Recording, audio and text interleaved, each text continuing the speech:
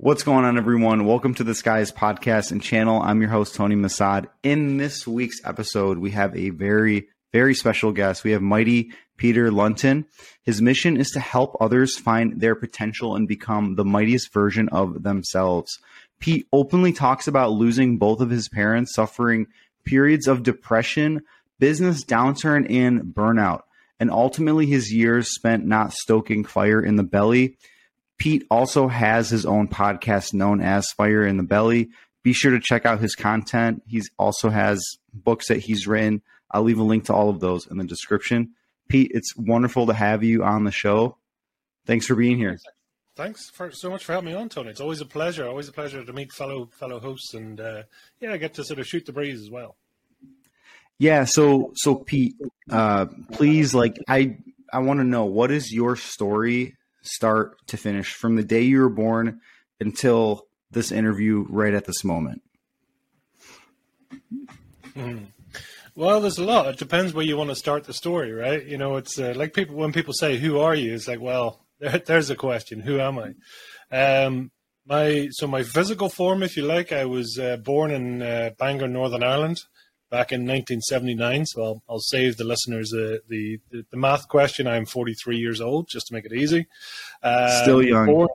Still young, absolutely. You know, it's I'm having my midlife opportunity. I'm living my midlife opportunity, you know, so that's what it's all about. But born there, sort of fairly simple, straightforward family, mother, father, and a sister. And really went through, you know, sort of early years as well, like a lot of people, you know, different experiences, different things, lived in different parts of the world. And it's great. We moved house about 10 times in 8 years. So there's a fair bit of transient. That's just with my father's work and stuff. And we ended up back in Northern Ireland. That's sort of more or less where I would say I'm from. But I also associate with other different parts of the world as well. And went through secondary school, again, a mixture of where I should be and where others thought I should be. In that, you know, I probably wasn't properly diagnosed with dyslexia and ADHD at that point. I was diagnosed properly in the last 5 years. So at that time, it wasn't picked up through school. So, but through sort of hard work, tuition, etc., I got into good schools. I sort of followed the line. I did the thing. I kept everyone happy. Truth be told, I was probably a bit of a fish out of water, but went along with it anyway. Did the standard route. Unfortunately, my mother passed away when I was 17. She died of breast cancer, and sorry to hear that. Yeah, thank you. It's you know what, up until recently, I always thought, you know, it's what a loss, and really focused on the departure of my mother. Now I retrospectively look back and saying, wow, how lucky was I? I had a beautiful mother. I know she loved me unquestionably. She was a beautiful person. She didn't beat me. She didn't do anything crazy. You know, she was just a really solid person. Just life dealt a bit of a difficult hand, right? You know, and it's only recently I've really changed the perspective on that and said, wow, I'm absolutely really grateful for it.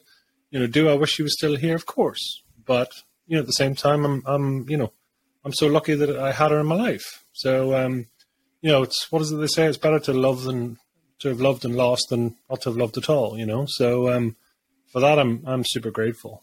And, I went on and you know, did a building engineer. So my background is I'm an engineer by trade. That's my, I know a lot of people look at it now and go, really, you know, but wow. That was my trade. That was my thing. Very logical minded, very, you know, I understood it, organized. I compensated for the likes of the dyslexia and ADHD. Again, it wasn't properly diagnosed, but I would have worked extra hard. I would have worked extra long, you know, I'd have done that. So, but I always was an overachiever by nature. But the price was that I would do longer hours, I would get up earlier, I would push harder than anyone else.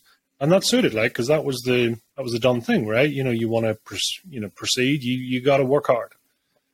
And I did that for quite some time. And I did about 10 years in around London and across the UK, working for very large clients and doing some amazing work. A lot of what we call firefighting, you know, big projects that were in trouble, and I would be sort of parachuted in to help, which is great. But again, you are, at that point, I was burning the candle at both ends and the middle as well. You know, it was like, whatever it takes, and party hard, work hard, do long hours. Yes, I'll travel to anywhere. I'll stay in any hotel. I'll do anything. And it was great, it really was. I mean, my career, my salary, everything, rapidly rose, and it was wonderful. But then in 2010, mixture of things happened. My father passed away, again, unfortunately, with cancer. And wow. I took some time off work. My client was a bit sort of surprised and was curious to know when I was coming back to work, even though I was literally in the process of burying my father. And I came back and I realized it was like a weird thing of going, do you know what? I'm just a number here. I'm literally just a number. I'm sorry to hear that. Yeah, I mean, it's a defining moment, right? And that had to happen. Everything happens for a reason. So I don't hold it against that client and the other clients that I had.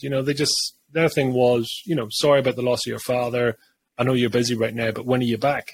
And it's like, okay. I got back and I took about 2 or 3 weeks off. I can't remember exactly, but I got back and suddenly I was sitting in meetings and everyone was sort of, a lot of tension in the room, a lot of high priority stuff and all this. And I just sat here. My whole scale had shifted. And I'm like going, really? This is high priority? Are you for real? This is, you see this as a major event or a major problem and all the rest. Suddenly I was like, listen, this means nothing to me. And I knew everything had shifted.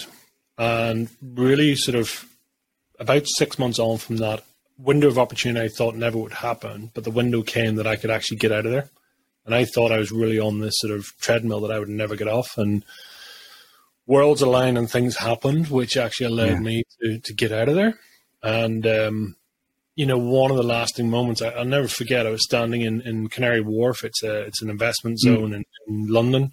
And late night, and I was waiting for the tube to come along to take me home. And just as it was coming down onto the platform, the announcer came on and said, sorry, folks, the train's going to be a bit late. We have a jumper.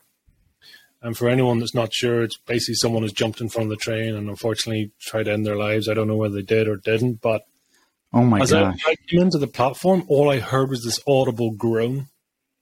Just this, this groan across the platform because the inconvenience for people, right? Yeah. And it was at that moment, I was just like going, this is not something I want to be part of. This, some poor soul who's, been in such a position that they kind of figured this is all their only option.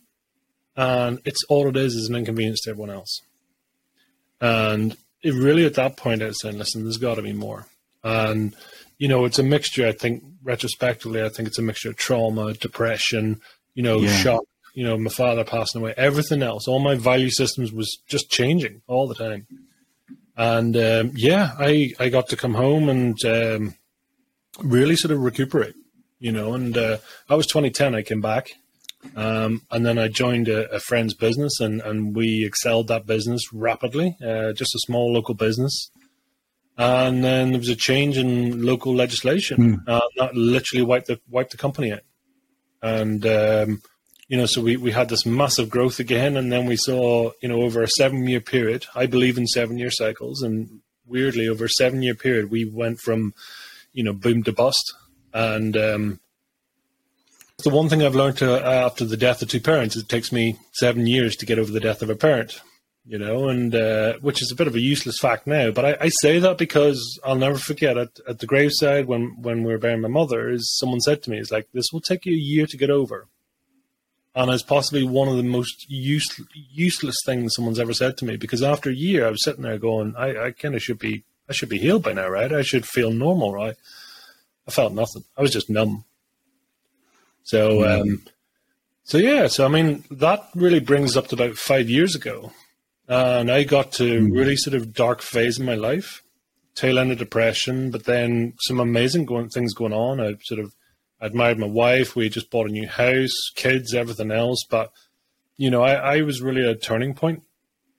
And that's when I realized that I had been spent so long trying to be something else for everyone else. And I'd worked so hard at it that actually I didn't know who I was. I mean, it sounds kind of cliche, right? But, I've been so busy trying to be the hardest worker, trying to be the one getting the promotion, trying to be all these things. And I kind of figured after a while, I was like, I actually don't give a stuff. It's like, this means nothing to me. I could get rid of the whole lot and it means nothing. stress was catching up, everything. I sort of woke up and I've lost a tooth where I sort of started grinding my teeth. Right? Yeah. And I've never done that before in my life. And then suddenly this was all manifesting. I started grinding my teeth and literally had to get my tooth yanked out. And I was just, it wasn't so much loss, it was just like confusion. It's like, how are other people doing this? Like other people are, infinitely more successful or have more or do more or whatever than me. And it's like, I'm doing the hours. I'm doing the hard work. It's like, but yet I'm not seeing the same results. Like what's wrong with my formula? Yeah. So thankfully that led me into this question of going, what makes somebody get up and want to take over the world and somebody else wants to get up and, watch TV and do nothing, right? What's the difference? We're all skin and bone. We're all come in here naked and screaming. We're going to leave the world naked and screaming. Yeah. It's like, what's the difference? Why do some people get up and take over the world and some people don't? And this was just playing over my mind again and again and again. And that's kind of where Fire in the Belly came about, is going, what's the difference? What's the recipe? What's the formula here? And that led me on to this sort of inquiry and where I was probably about just over 3 years ago now. And I sat down with my brother-in-law and said, listen, this thing called Fire in the Belly, what do you think it might be? It's, what motivates some people and not others? And we ended up having like a 3.5-hour conversation.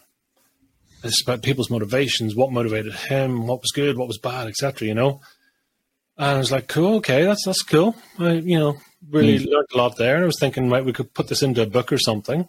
I was diagnosed at that point with dyslexia, so that was the irony here. The more I wanted to write a book, the more I realized that I was dyslexic, and it wasn't really going to happen that way.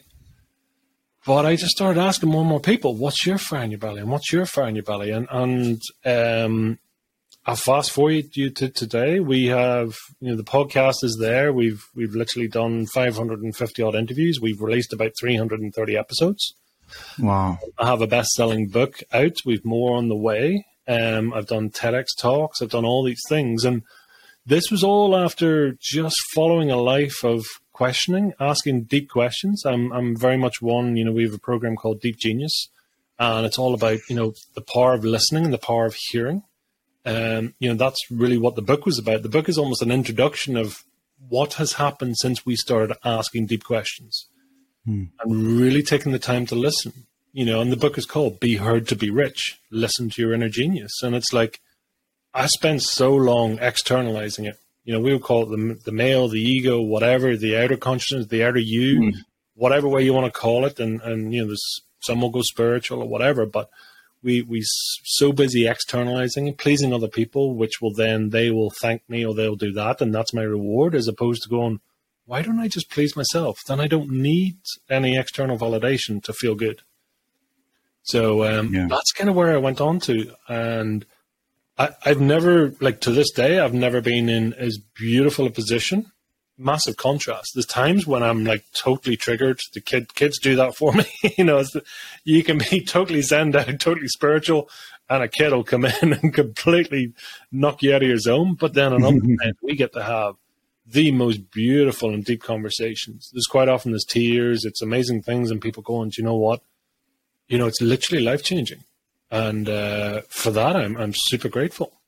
It's nothing to do with engineering. There's a lot of spiritual stuff in there.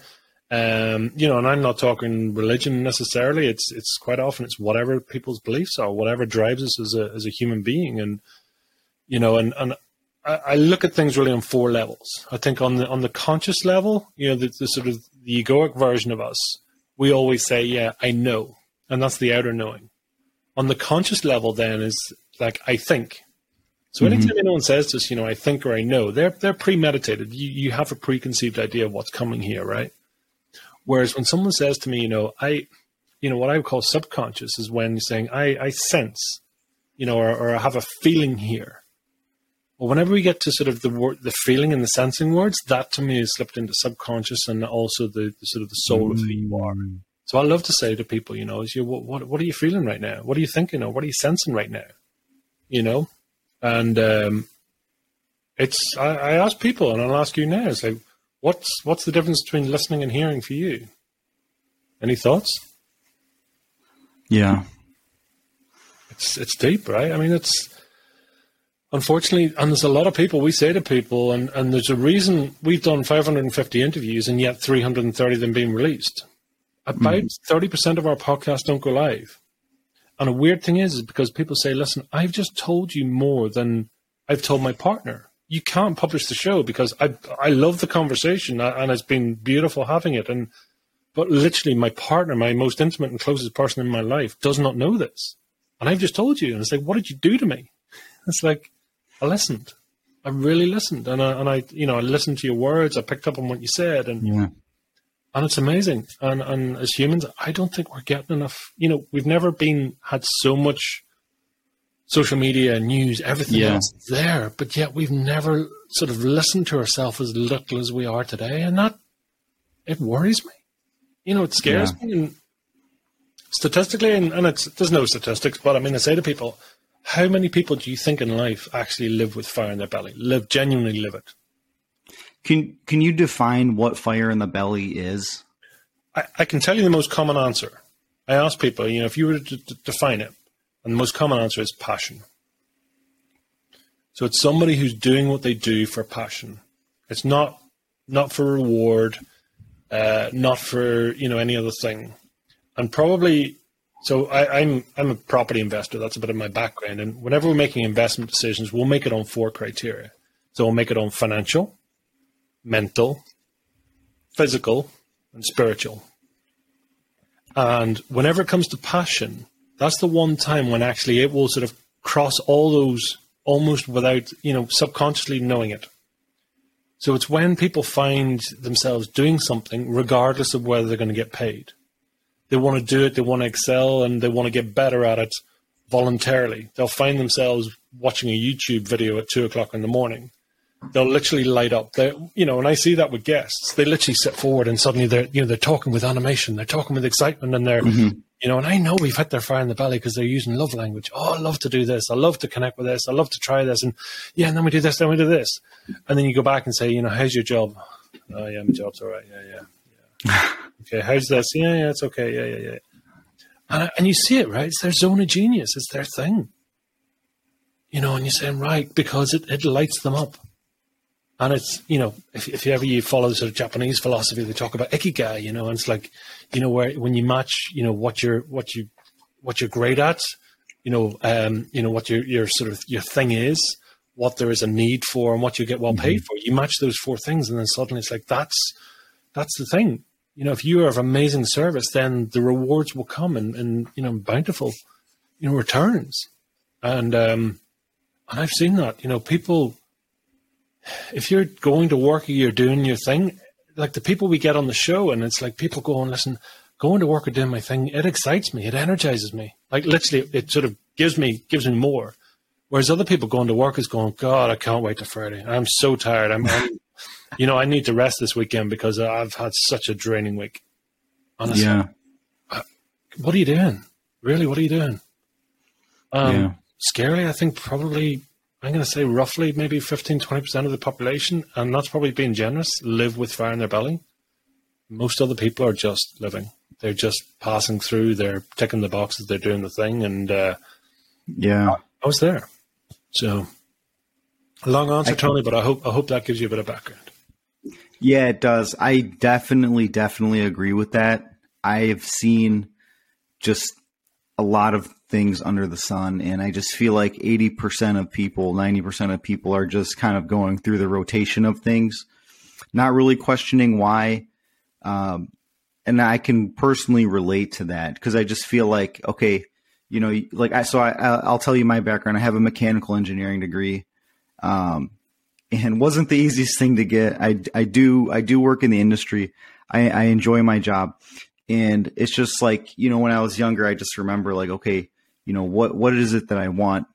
Questioning, your inner self, kind of looking inward. And I feel like just now the external world, there's so much focused on the surface level of things that we really don't question like the depth of like, of who we are, what we want. And it's kind of looking inward, that journey looking inward. So I have a question for you, Pete. Like you mentioned, like I'm really sorry about your mother and father passing, by the way. You mentioned like, you had a change of heart when your father passed away, you came back to the meeting and stuff like how did you feel when, you came back and, you were in that meeting? What like made you jump? And also what was that window of opportunity that came for you to kind of get off of that never ending treadmill? When I went back, a couple of things had happened. And I realize now on reflection that actually a lot of my career was the connection to my father. My father was a career man, 40 years, more or less one company, solid. That was the way that's what you did, right? You sort of work your backside off. You gave your life. They gave you a pen at the end or whatever. You got your pension and, you went and did a bit of gardening, and so my father was that sort of career. And he was, again, because my mother had passed away as well, sort of man to man, adolescent, I wasn't the easiest. I was a bit of a challenging kid anyway. So our commonality was my career, so whether it be better job or this was happening, whatever, right? So, but when he passed. Was he an engineer? He was an engineer. He was an electrical engineer. Okay. So it's there. And what I realized is like, the job was like, it was crazy because as soon as I started to make moves and saying, listen, I think I'm gonna call it a day here, I started getting offered job opportunities and literally 2 to 3 times my salary. It was huge. It wasn't just a 10% bump. I'm talking literally doubling and tripling my salary. And I asked for a crazy and impossible number. And literally to the point is like, they're actually genuinely considering this. And it was crazy, like literally crazy. It's like, but what I was looking for, I was just looking almost someone else to make the decision for me. What I knew is like that job suddenly meant nothing to me. It's like if my dad's not here, there's not enough money in the world that would now pay me for this. These people don't give a shit about me, and it's like, I'm just a number here. And it was that sort of resetting of values. And, I now see it, as saying is, and I say to anyone with depression or, anyone's going through things is quite often, in your darkest hour comes your brightest moment. And it may not feel like it at the time, but like when you get to the stage, and this is the one thing I found with guests, is like they've gone to really dark places often. And that gives them a phenomenal contrast in life because they're saying, listen, I've been to that place and I am never going back. And I know for me, it was like going, I have this job and it means nothing to me. The money's there. Both my parents are now passed. I have a sister, but she has her life. I have all these things like, who am I? Literally, who am I? And, it's everything around me I just put into question. And then it's that sort of major itch and you're kind of going, I need to find this because, I'd never been, achieved so much and yet knew myself so little. And that's the weird contrast. And that's why I do love the term. It's like midlife opportunity. Yes, a lot of people call it crisis, but it's like it is an opportunity if you choose it, right? So in your darkest hour, it gives you this amazing opportunity to say, well, listen, all bets are off. Suddenly I have the career. Actually, I don't really want the career. Let it go. I have this job or I have this, this house or these friends, etc. And it was just like a major reset and going, right, clear. And then suddenly and this is also a thing with depression as well. It's like, the best way I could describe depression, because I didn't recognize it as such, was, I could win the lottery or the cat could die and I would kind of react the same, but it would just be inconvenient. It's just really what I say is like an ECG of life. You have your highs and your lows. I was just flatlining all the time. The highs weren't that high and the lows weren't that lows. It was just, it was all just. But it was that, that opportunity to break away and suddenly go on, what am I doing the career for? Yeah, I could do another 10 years here and I'm sure I could do phenomenally well, but for what? And frankly, I say to a number of my business clients, like, the cost and the price is very different to the worth and the value. Yeah. When the income or whatever is not worth it, we talk here about the juice is not worth the squeeze. Yes, I can throw myself into it. Yes, I could give you all this time. And yes, I could, get really emotionally involved here, but for what? Yeah. And it was at that point, I mean, that really massive turning circle for me there, even at that point. Now, it took me several years going through it and questioning and asking, and, and still, I mean, I love it. Now I see it as a positive opportunity, whereas before it was like, what's wrong with me? What's going on? Why can I not have this? Why can I not have that? Why can't I just stay in this career? And I see, like, there's so many people, I think, and a lot of people have these feelings, and this is almost the curse of okay and good. So many people will stay in their career because, it's good. It's okay. Safe and secure. Safe and secure. Sort of. And it's a disease, right? Yeah. If it's not that bad, what does it say? If it's not broke, don't fix it. And people go through their whole life. How's your career? Yeah, it's all right. It's good. It's okay. What if you were saying, listen, I did 37 and a half years of my life with okay and good. And I said, well, you could kind of plot it on a chart where I'm going. And I was doing well, and I've done good things in my life, and I have a property portfolio, and I've achieved great things. So I was saying I could pretty much extrapolate forward where I'm going to end up, give or take, do amazing things, blah, blah, blah. But what if I said, I'm going to do new things. I'm going to try new things. It's a bit like, what do you call it, Jim Carrey and the Yes Man. It's a bit like that. Yeah, that's a great movie. It's a great movie. I mean, it's a bit tongue-in-cheek, of course, but at the same time, you're going, I've done 37 and a half years this way. How about I said, what if? I just said, well, I can't do that. Well, what if I tried something different? What if I learned a new skill? What if I read a book? What if I, just what if? What if I tried something? What if I quit the job? What if I wrote a book? What if I did all this? And that curiosity, and I love that. It's like childlike wonderment. What if I just approached everything with childlike wonderment and said, I don't know, give it a go. Never tried it. Or I had a preconceived idea. Because I genuinely believe people only have a right to an opinion if they've tried it. Yes. Yeah. So there's so many things changed for me, the passing of my father. And it's, there's, for a lot of people, and I see it, people say, for a lot of people, their voids are their values. And that's a huge statement when you break it down. Voids are their values. So the reason they do what they do is because they're saying, it's going through and they're saying, right, listen, I do what I do because it pleases my father, or it helps somebody else, or it does something, and goes in. So it's really deciding and saying, listen, what do you actually want? And I say that because whenever I got to the stage in my life and my father had passed, I realized that actually I was holding a lot of my father's values. And suddenly saying, well, those bets are off. My father's no longer here. I don't need to please him or to, that connection or anything else. So suddenly I'm going, well, if that's not my value, then what the hell is my value? Yeah. And I see it so often with people. They get to the stage, and it's common that they've maybe had a really challenging upbringing. They've had maybe, they've been poor in their upbringing or anything else. Their major drive in life is to be rich, to be abundant and all the rest. And they eventually get that. And then they go, what am I? Who am I? What am I? What's going on, So it's that aspect of actually, people don't know who they are and what they are, and going through. So we don't always get that time to sort of find out who we are and what we're doing. Does that make sense? Am I making sense here? Yeah. There's a psychologist. The listeners have to fact check me, but it was Freud who said this. But live as if he said, no man can live his fullest life until his father is dead. And then another psychologist came along, Carl Jung, and he said, no man can that death can happen symbolically.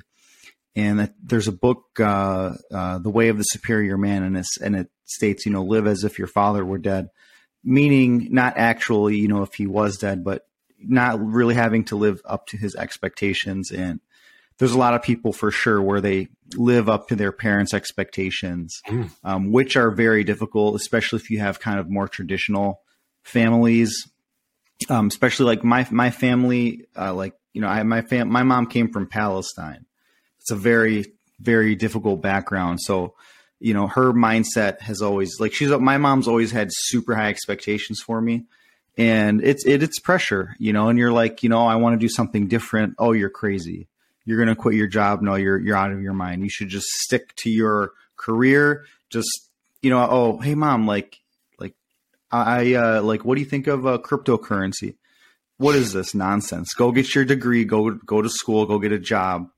Stop all this nonsense. Stop thinking outside of the box. So yeah, I'm with you. Do you, Pete, do you want to take a minute to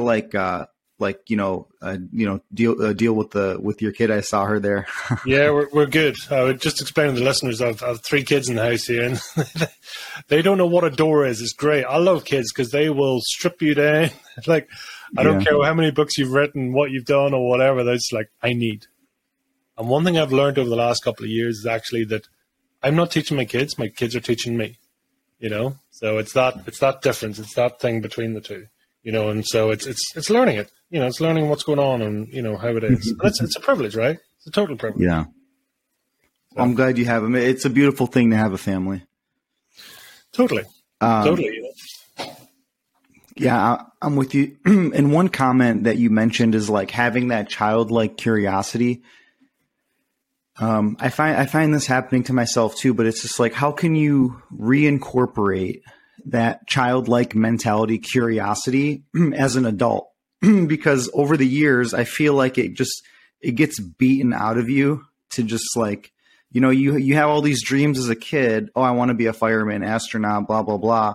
And then something happens, throughout the years, and you get older, you're like, okay, I got to get a job, go to school, and be part of the matrix, as you'd call it.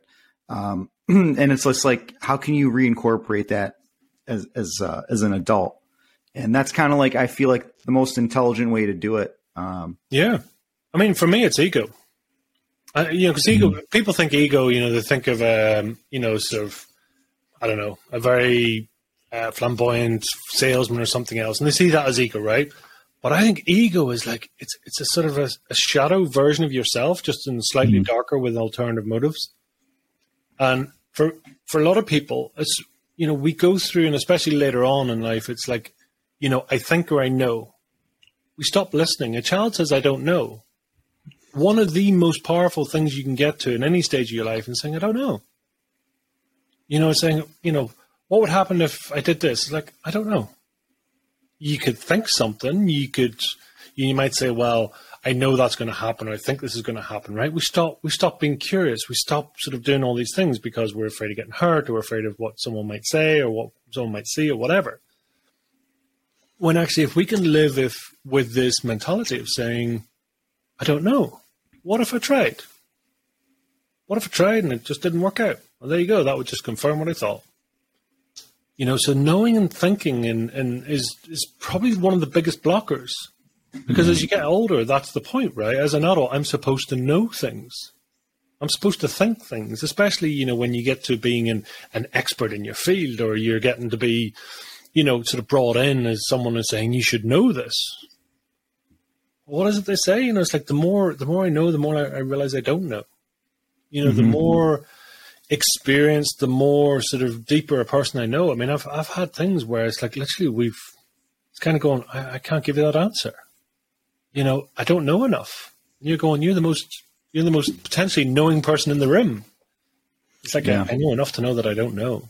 Or I certainly don't know. I don't know from your perspective. I don't know your life. I don't know all these things. And taking that stance is just beautiful. Mm-hmm. Egoically, as an adult, as whatever, we sort of paid to sort of be knowing or be there. Whereas actually as an adult, if we just took a stance of saying, listen, I say to people, it's like, why not? If you can be the most useful person in the room, be the person that just listens or just asks the question or says, well, what if you tried something different? And that's game changing. That's truly game changing. If you get to the stage of going, listen, I don't know, I'm going to sit loose in the saddle here and I'm just going to ask the question.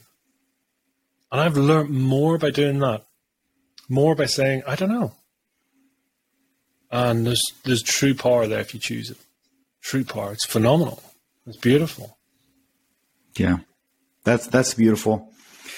There's a statement, I forgot who said this, but I think there's this famous guru online, but he said, when a lot of wars are fought over, I think I know, or I do know, in when it comes to religion, whatever. But when you say I don't know, you open yourself up to a whole world. And Socrates, one of my favorite philosophers, he was the wisest man in like Macedonia because he realized that he knew nothing and everyone else thought they knew everything. Engineering is very humbling because the more you learn, you go into this niche and then you realize like, there's just this little tiny universe in every, niche in engineering. And you could just spend your whole lifetime specializing in just like one part of, say, like mechanical engineering or structural engineering. Very humbling. And what I feel like the wisest people realize that how much they don't know. So you're more intelligent when, you know a certain amount, but yeah, the more you learn, the more you realize how much you don't know. The finite knowledge we have is incomparable to the infinite knowledge of everything else in the universe. The wisest person has the least to say, and that's the thing, because they're like, there's too much to learn here, and it's so true. And for your listeners, I mean, the one thing I would say, there's a great exercise called the 7 Whys. Can you go through that? Yeah, I mean, I sort of put it in the book. It's quite common. You just need to Google 7 Whys, but it's a great way of stripping back to, really what we've talked about here, saying, as an example. So I'll sort of my own example. I went through this whenever I was setting up my own podcast, and so the fire in the belly and saying, well, why? And this is the purpose of it going 7 levels deep. So why would I want to set up the podcast? So why would I want to do it? So it's a chance to speak to amazing people. It gives me a chance to do all this. I go then, why is that important to me? So, why is it important to speak to people? Well, it's important to have deep conversations and learn new things and try new things. And, and why is it important to, have these deep conversations and learn new things? Because that makes me a better human being. Okay. Why is it important to be a better human being? It's like, because that's fulfilling my potential. And why is that important to me? Because that's what my parents wanted me to do. And why is it important you do what your parents want to do? Because they want to be loved. It was like this massive light bulb came on. And we can do that with every aspect of our life. Why do we do anything that we do? So much of it it's symptom based, it's not cause. It's any number of these things. You can say hurt people. Why are we doing what we're doing? We're not doing it because of, because it's something someone's irritated me or something else. We're doing it because actually it feeds back on our value chain back to something, to an original thing. So ironically, me doing the show was because I want to be loved. And when we start to realize that, it was just a massive reset. And, when you follow that and you follow the whole aspect of, saying, I don't know, it's like, how, Tony, are we having this conversation or am I just having a really beautiful dream? I don't know. It could be either. But I'm just going to stay here. It's like, it's a beautiful conversation. I'm enjoying your company. I'm enjoying your energy. So, yeah, does it matter? Is it real? Is it a dream? I don't know. My eyes tell me we're having it, but then my eyes, that's, how do I know my eyes are telling the truth? How do I know any of this exists? Yeah. I don't know. But if I don't know, if I remove all the restrictions and the knowingness and the, the outer me, well, then anything's possible. And suddenly, because that, as you say, it's the engineering mind. The engineering mind is going, I see it, and if I can see it and I can feel it, then it's true. But what if your brain is not telling you the truth? And what if your truth is not actually the real truth? It's somebody else's truth, or it's, and that I find beautiful. It can be a bit of a rabbit hole. I warn people, when you start to go down, because you suddenly blow up people's, everything they've lent on all their lives, all their values, their beliefs, they lean on that, and then suddenly you take those away and you get the rabbit in the headlight look. I do it with a lot of my clients, and you've got to work simultaneously. As much as you're breaking someone down, you've got to build them back up again. Because if you break it down without building back up, you'll leave a lot of people very lost and quite vulnerable. Yeah. But when you do the two together and saying, listen, what's really important to you right now? And I've seen it, it's for a lot of people saying, I want want more property, I want more money and all this and all this. And then you're going, actually, you don't believe that. And I now do it with people as well. I love this guy, Dr. Bradley Nelson. He does the emotion code, and he talks about muscle testing. So I now bring it into a lot of my coaching work. And people say, yeah, this is what I really want. And then you ask the body, and the body's like, nope. That's something I found with age. I can no longer just push through. I can no longer say, listen, suck it up, get on with the work, just do the work. I know it mightn't be your thing, just get on with it. Now, with age or tiredness or exhaustion or whatever else it is, it's saying I could say yes to somebody, and literally my body goes, not doing it. I will procrastinate. Wow. I will delay. I will distract. I will destroy. I'll do anything else. My body will just turn around and go, not doing it. We're not in alignment. And that's been a massive wake-up call. So now it's going, if my words don't match my actions, then I know I'm not in alignment. I don't need any counselor to tell me that. I can see it. It's like, look at my actions. Where am I showing up? Where am I not showing up? What am I saying? What am I doing? And if they're not in alignment, it's like going, we need to take ourselves aside and go and have a deep chat with ourselves, because something's not serving me. Does that make sense? That's real. Yeah, it makes sense. Yeah. Usually what I found is, if you're excited about something, say for your job, if you're dragging your feet to get up every day versus you're just jumping out of bed with excitement and joy, whatever you do should give you energy. It should re-energize you, kind of, like similar to fire in the belly. So Pete, question, your business model, like you do the mentorship, the coaching. Can you describe the process start to finish? So let's say example, complete stranger meets you, says, I want to ignite fire in my belly. I want to improve myself, be the strongest, mightiest version of myself. Can you describe the process start to finish and touch on some of the questions and examples that you would ask clients? Yeah, well, thank you for the question. There's loads. The first thing I would say to anyone is give them a really damn good listening to. So many people have not been listened to. And don't get me wrong, part of that is going to be ego. So I found the reason, because my interviews can be quite long. Typically 90 minutes to 2 hours, to give you an idea. What I tend to find, and this is similar as well when you're dealing with clients, is the first half hour, 40 minutes, they're telling you what they know. I've repeated this answer before. I've said this, I know this, etc. And this is what I want you to hear. Okay, so that's the first 30 minutes, 40 minutes, etc. And a client will do that. This is the story. I need to tell you my story. Then what happens in the next sort of 30 minutes is we start to relax a bit, and we're kind of going, this guy Tony's a nice guy. I feel quite relaxed here. I'm okay, and this conversation's going well. I'm happy here. So we literally we exhale a bit and go, okay, and I'm okay. I feel safe here, and this is fine. And then in the next half hour, what happens is we start to speak and think at the same speed. And quite often we speak quicker than we think. So as a result, you get people going, I wonder what that is. Or we say something really silly and going, I don't know why I said that. Right? It's that last half hour. And you do it with clients. Because the first bit is being ego-led. I want to do this. I think you should say that. I want you to know that I am X, Y, Z, whatever. And then this bit when we're just wondering at the end, it's like, I wonder what that is. Funny, I hadn't thought about that before. And did you ever notice that? And suddenly we're amusing ourselves. By doing that with a client, what happens then is that's the bit. I could say, listen, if I heard nothing more than the last segment, when people are starting to wonder, starting to use their love language, it's like, I call it the love, but I'd love to do that. Yeah, I'd really love to that. Yeah, but my career gets in the way or whatever else. And I'm saying, why? Let's talk about that thing you mentioned. What did you love to do?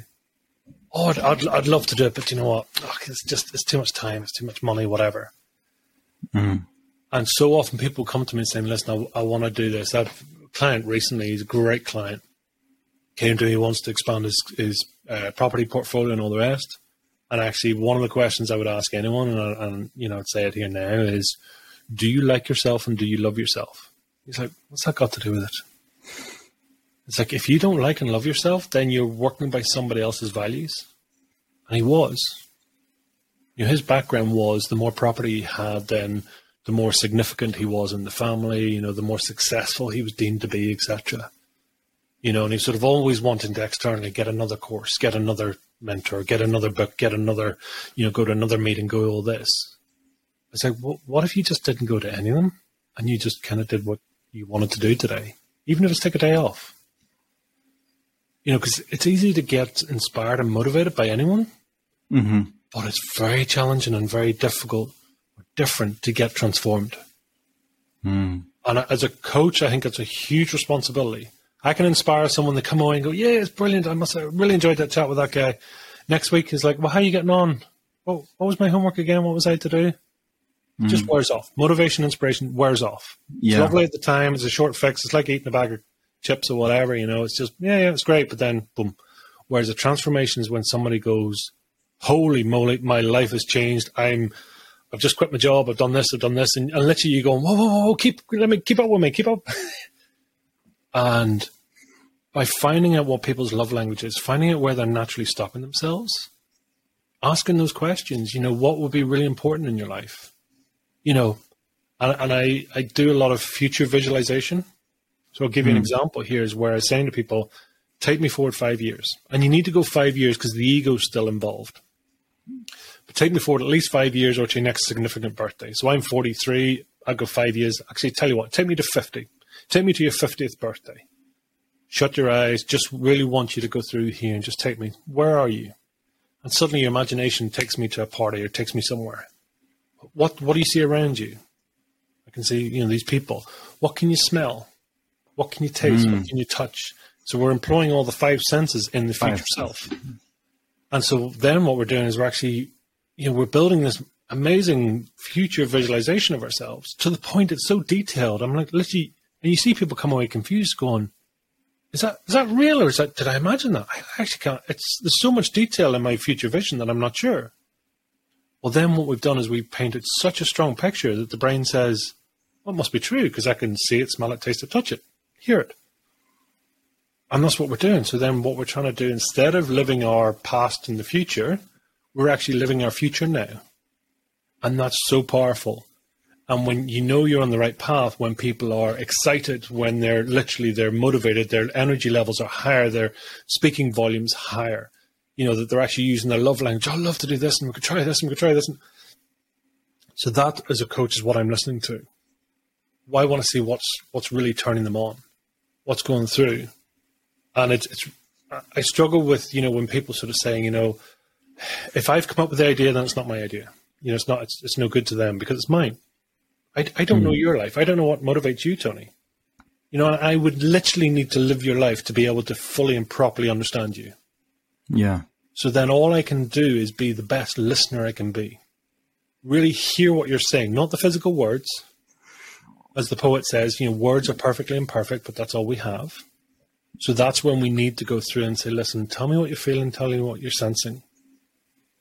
And put the best words that you can around it. And then that's what I'm going to do. I'm going to look for your response in your body language. I'm going to look for response in the actions. Have the words that you've said and the actions you've taken, are they matching? You know, and are you excited? Are you, you know, yes, fearful, but fearful with excitement. Does that make sense? Have I understood? Yeah, it makes sense. Yep. Well, so what are some of the questions that you would like, you know, if you could get into more details, like, that you would like ask these clients? You mentioned like the 7 why exercise. That's a really deep one. Always questioning why. Is there any other questions that kind of trigger people? We kind of covered through a lot of the questions you asked, but is there any more? Yeah, there's loads, but one is, what does success look like for you? And it's different. You know, for some people it might be, you know, a large amount of money or whatever. You then need to then, because that's on a very superficial, conscious level, we then need to know why that's important. You know, going through, because people say, well, listen, lots of money. It's like, okay, well, money's just paper, plastic, and metal, right? So yeah, it doesn't do anything. So what is it that money will actually give you, or how's it going to make you feel? So going through that, then even saying to people, what's a guilty pleasure for you? Which is always really interesting. Some of the people, and they're quite serious people, you interview and say, what's your guilty pleasure? And I tell you what normally comes up. What normally comes up? Beer, wine, chocolate, sitting in front of a TV, chilling out, whatever. It's always that something. And you can see literally this little almost childlike smirk come on the face. And then you say to him, what do you do for leisure and pleasure? And 90% of the time, it's something to do with water.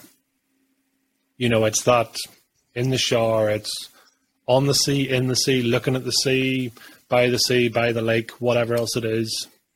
The other extreme is up the mountain. It's never more TV, working hard, or anything else. So it's getting people around, because quite often any client will come to you, they're very fixed vision. I want to expand my business, do all this. But why? It's the same question I had back when I'd lost my father. I was going, okay, yeah, you get your next promotion, then you get your next pay rise, and you get your bigger house, and you do this and do this. But why? What for? So, okay, you want a bigger car? Okay, what then? Well, then I get a bigger pension. Yeah. Okay, what then? What are you doing with it? What's the point? What is your point? There was a show ages ago called Midnight Caller. Can't even remember. But anyway, he would say, come on and say, what's your point, caller? What is your point? Yeah. It's so true in all our lives. We say things, we do things, our actions we take, the actions we don't take, And I'd say to anyone, become a master quitter. Become a master quitter and quit doing the shit and the stuff that you really don't care about, where you're doing it because mommy or daddy thinks I should be good at this, or my next door neighbor said, or, people say I'm good at it. Don't live a life of goodness. Live a life of absolute excellence. Live a life of, where there's fire in your belly and passion in your heart. It's like, do you know what? We're going to blink and we're all out of here. So what do you want to do? Take a choice. Yeah, no, I'm with you. I think, what is it? The Marcus Aurelius, his book Meditations, touches on like kind of the shortness of life. One generation is born, another one passes. It's just the interval between birth and death is so short. Pete, just a few more questions for you. Can you talk about your book, Be Heard to Be Rich, Listen to Your Inner Genius? Like, what is that about? And, how can the audience benefit from that? Like, how do you activate? How do you listen to your inner genius? So there's a number of things. I mean, the interesting thing I found about it was this was how I ended up getting into deep conversations. Because a lot of people said to me, you've spoken to so many people and you've done all this, do you want to kind of do like a Tribe of Mentors or a, sort of a Chicken Soup for the Soul type book, whereby you compile the stories. But then people are going to me, it's like, you kind of make a lot of people cry. It's like, how do you do that? I was like, I've just told you stuff that I've told nobody else. How do you do that? And I'm like going, I don't know. It's just ask a question, right? It's not that difficult. Right? That's something I happen to be an unconscious competent about. Just going, well, that's an obvious question. If I'm truly listening to you, then that's an obvious question for me. And that's what I wanted to get across in the book was, being heard to be rich. It's like, it's all well and good, listening to other people, listening to what other people say, getting other people's opinion. But it's like, actually, it's listening to yourself. What motivates me? What really sort of turns me on? What really is my thing?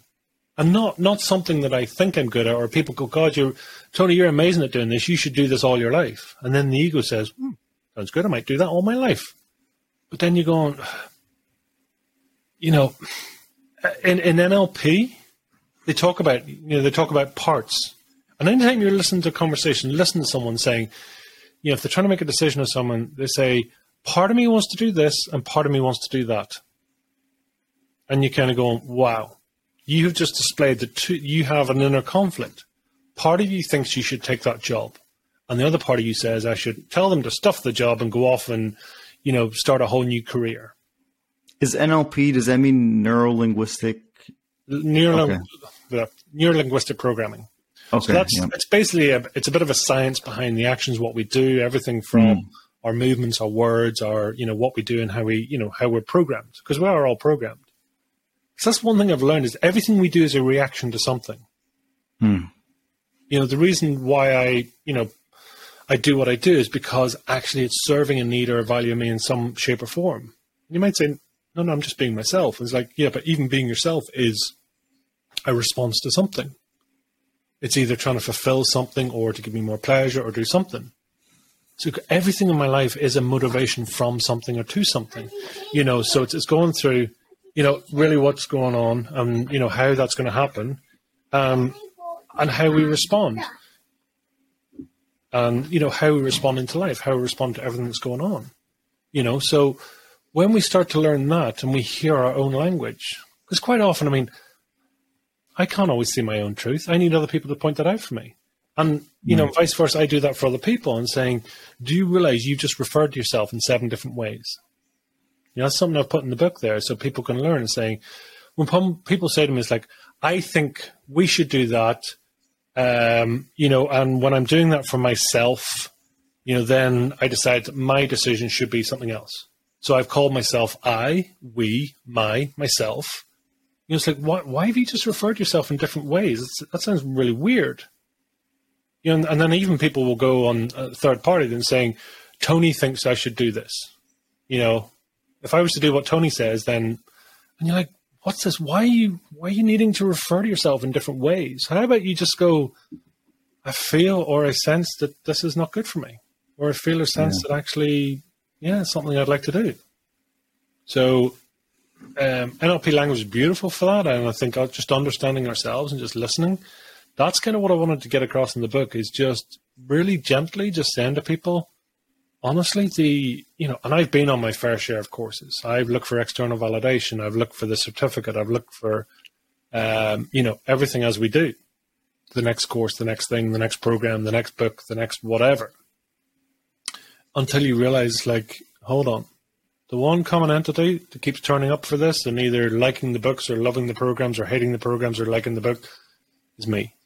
I'm the person that is the consistent entity here. And, why is it, what is it the saying? Is saying, I can see a splinter in my neighbor's eye, but I can't see the tree in my own. Sometimes Jesus said that, yeah. The log in your own. Yeah. So you're the common entity. What about if you just took the time for you and said, okay, am I being the best that I can be? Before I pass comment on others, can I pass comment on myself?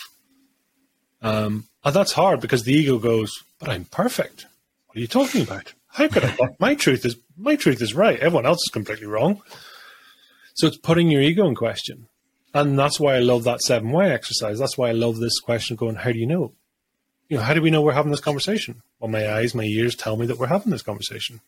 But how do you know your eyes and your ears are telling you the right thing? Because they they play pictures for you while you're dreaming. Okay, that's true. Yeah, but my brain sees it. Okay, well, how do you know your brain's telling the truth? I don't know. Okay, now we have a blank canvas, and from a blank canvas, we can create a masterpiece. And that's beautiful. Even if you just blow up people's truths. It's like, well, that's the way it is. Is it? How do you know? Yeah. And we suddenly remove the truth, then other things become possible. Wow. I love that. I love how you put that into words. Now we have a blank canvas. Now we can build a masterpiece. Yeah. So Pete, just just 2 more questions for you, and then we'll end the show. For you, what would you say the meaning of life is?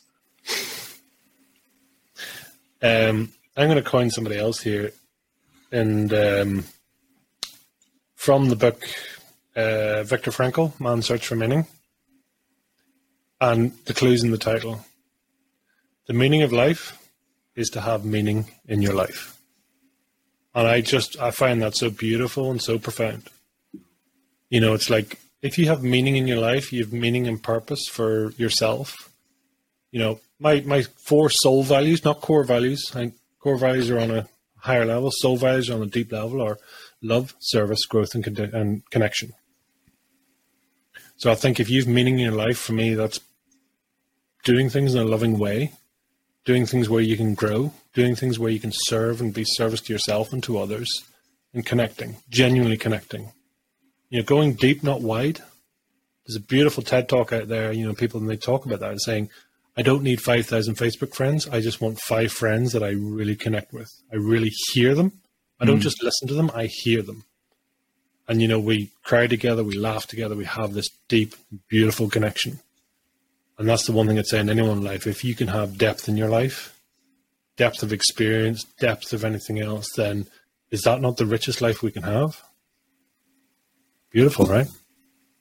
Very beautiful. Mankind's Search for Meaning. Definitely have to read that book. And Pete, just, one more question for you. If you could talk to, you're still a young guy, but if you could talk to your younger self, what would you tell your younger self? Say 17, 18-year-old Pete. It's an interesting one, right? Would I have listened is the question. I could talk to him, but would I listen? Would he listen? Yeah. I think for a lot of people, I'd say is just, listen to your inner truth. I mean, just being as connected to yourself as you can be. I don't know that I would have heard it. It's a weird one. It was all well and good saying something, but if someone's not listening or they're not hearing it, then, it's that. But the other thing is just saying, listen, you are a mighty human being. And I can just hope that I would have heard it. And sometimes that's the joy. That's the joy of the journey. It's like, here's a question for you. What if this is all just a massive dress rehearsal? What if this, literally the curtain's going to come up someday and actually this was just the dress rehearsal to it, that actually this is to give me my best performance. All the pain I've been through is intentional. Everything that's happened has happened for a reason. It hasn't happened to me, it's happened for me. What if actually the curtain's going to rise someday and it's going, you are now ready. It took that entire life of dress rehearsal for all the highs and the lows to make you the spectacular human being that you are. It's not even a human, you're just a being. So, who knows? Would I have listened? I don't know. Yeah, that's a good point. Maybe that's the thing too. I ask myself that question as well. And I'm like, I probably wouldn't have listened because I wouldn't have been ready. The consciousness wasn't there yet at that stage. So I really like your answer. I resonate with that. This is kind of like, for me, this was funny, but I saw like an Instagram post one time and it was a picture of an alien like hitting a bong. And it was like, what if, you wake up one day and you look around and, you have like whatever in front of you and you look at all your alien friends and when you die, it's just a funny joke. But when you die, you wake up and you're an alien holding like a bong or whatever. And you look around and your friends ask you, Hey man, like, how was that trip? And it's just like, just mind blowing. Cause I mean, I am a Christian by nature, but I also, I realize through an engineer, you experience the world through your five senses, and also maybe your sixth sense would be like your gut feeling, whatever that may be, just that feeling of something going to happen, good or bad or whatever. And it's just like, well, how do you know those senses are valid? In the Matrix, when I forgot, Morpheus questions Neo, like, what is real? The electrical impulses that you're feeling, you're seeing, all the visual, auditory, sensory inputs. If that's what's real to you, then it gets to brain in a vat theory, and then Descartes. There's a giant rabbit hole, but I won't keep that. But Pete, is there anything else you'd like to get out there to the audience? Any last comments? Anything else? I think it's really just, encouraging people to just live a life of purpose and say, listen, find your zone of genius. I genuinely think we are all an absolute genius and we all have fire in the belly. It's not for everything, just for some things in life. Some things in life we are just naturally, we're on a frequency to do certain things. And for some people that might be standing on stage. For other people it might be the book that they need to write or whatever else it is. And it's like going, be a master quitter. Quit doing the stuff that doesn't serve you. Do the stuff that, really that you sense and you feel really good about. It's like if we did nothing more than did the things that feel good to us, feel right for us, we would be in a whole different zone in our lives. You know, don't base anything on what you think or you know. You know, that's typically ego-based. It's like, what feels good? What feels good to me? You know, make your decisions based on that. And that in itself is life-changing. You know, taking time for yourself. For so long I didn't, until I literally got so lost that I, you know, had to stop and really take some significant time out. You know, there's a price to pay for everything. There's no doubt about that. And you decide, is it worth the cost? Yeah. In engineering, there's a saying, right? You probably know, but there's no such thing as a free lunch. There's always a price. I tell my wife that all the time.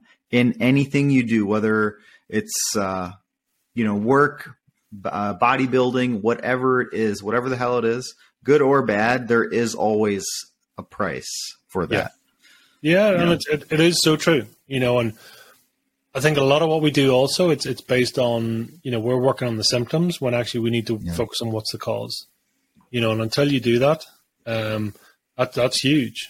You know, but I mean, to close off on your final point, and I think it's lovely, and there's a parable you can look up, and it's a bit of a poem/story, and it's about two twins in the womb, and the twins in the womb are talking to each other. You're saying, this is a lovely place, isn't it? We're in here, we're in this womb, and it's all very nice. And then they start chatting. You're saying, do you think there's life after womb? One of them's like, no, there couldn't be life after womb. I'm perfectly happy here. Why would there be life after womb? And the other one says, well, maybe there's something more. And it's beautiful. I encourage anyone to go read the story. And it's like, well, maybe that's it. Maybe we are in this rehearsal. Maybe there's something more after this. Maybe, I don't know. But staying open to the opportunity, staying open to the possibilities, and just saying, well, what if? You know, what if, you know, that's the beauty of any future visualization. What if your purpose, your intention here is to be more? What if you are designed to have that painful experience in your life? Because that's the trigger to help you to wake up to the next thing. So instead of saying, you know, things are happening to me, it's like, what if they're happening for me? What if I was just to listen to the signs? What if I was to listen to what felt good for me, as opposed to doing what I think I should do? So life's full of opportunities. That's beautiful. I think we'll end on that one.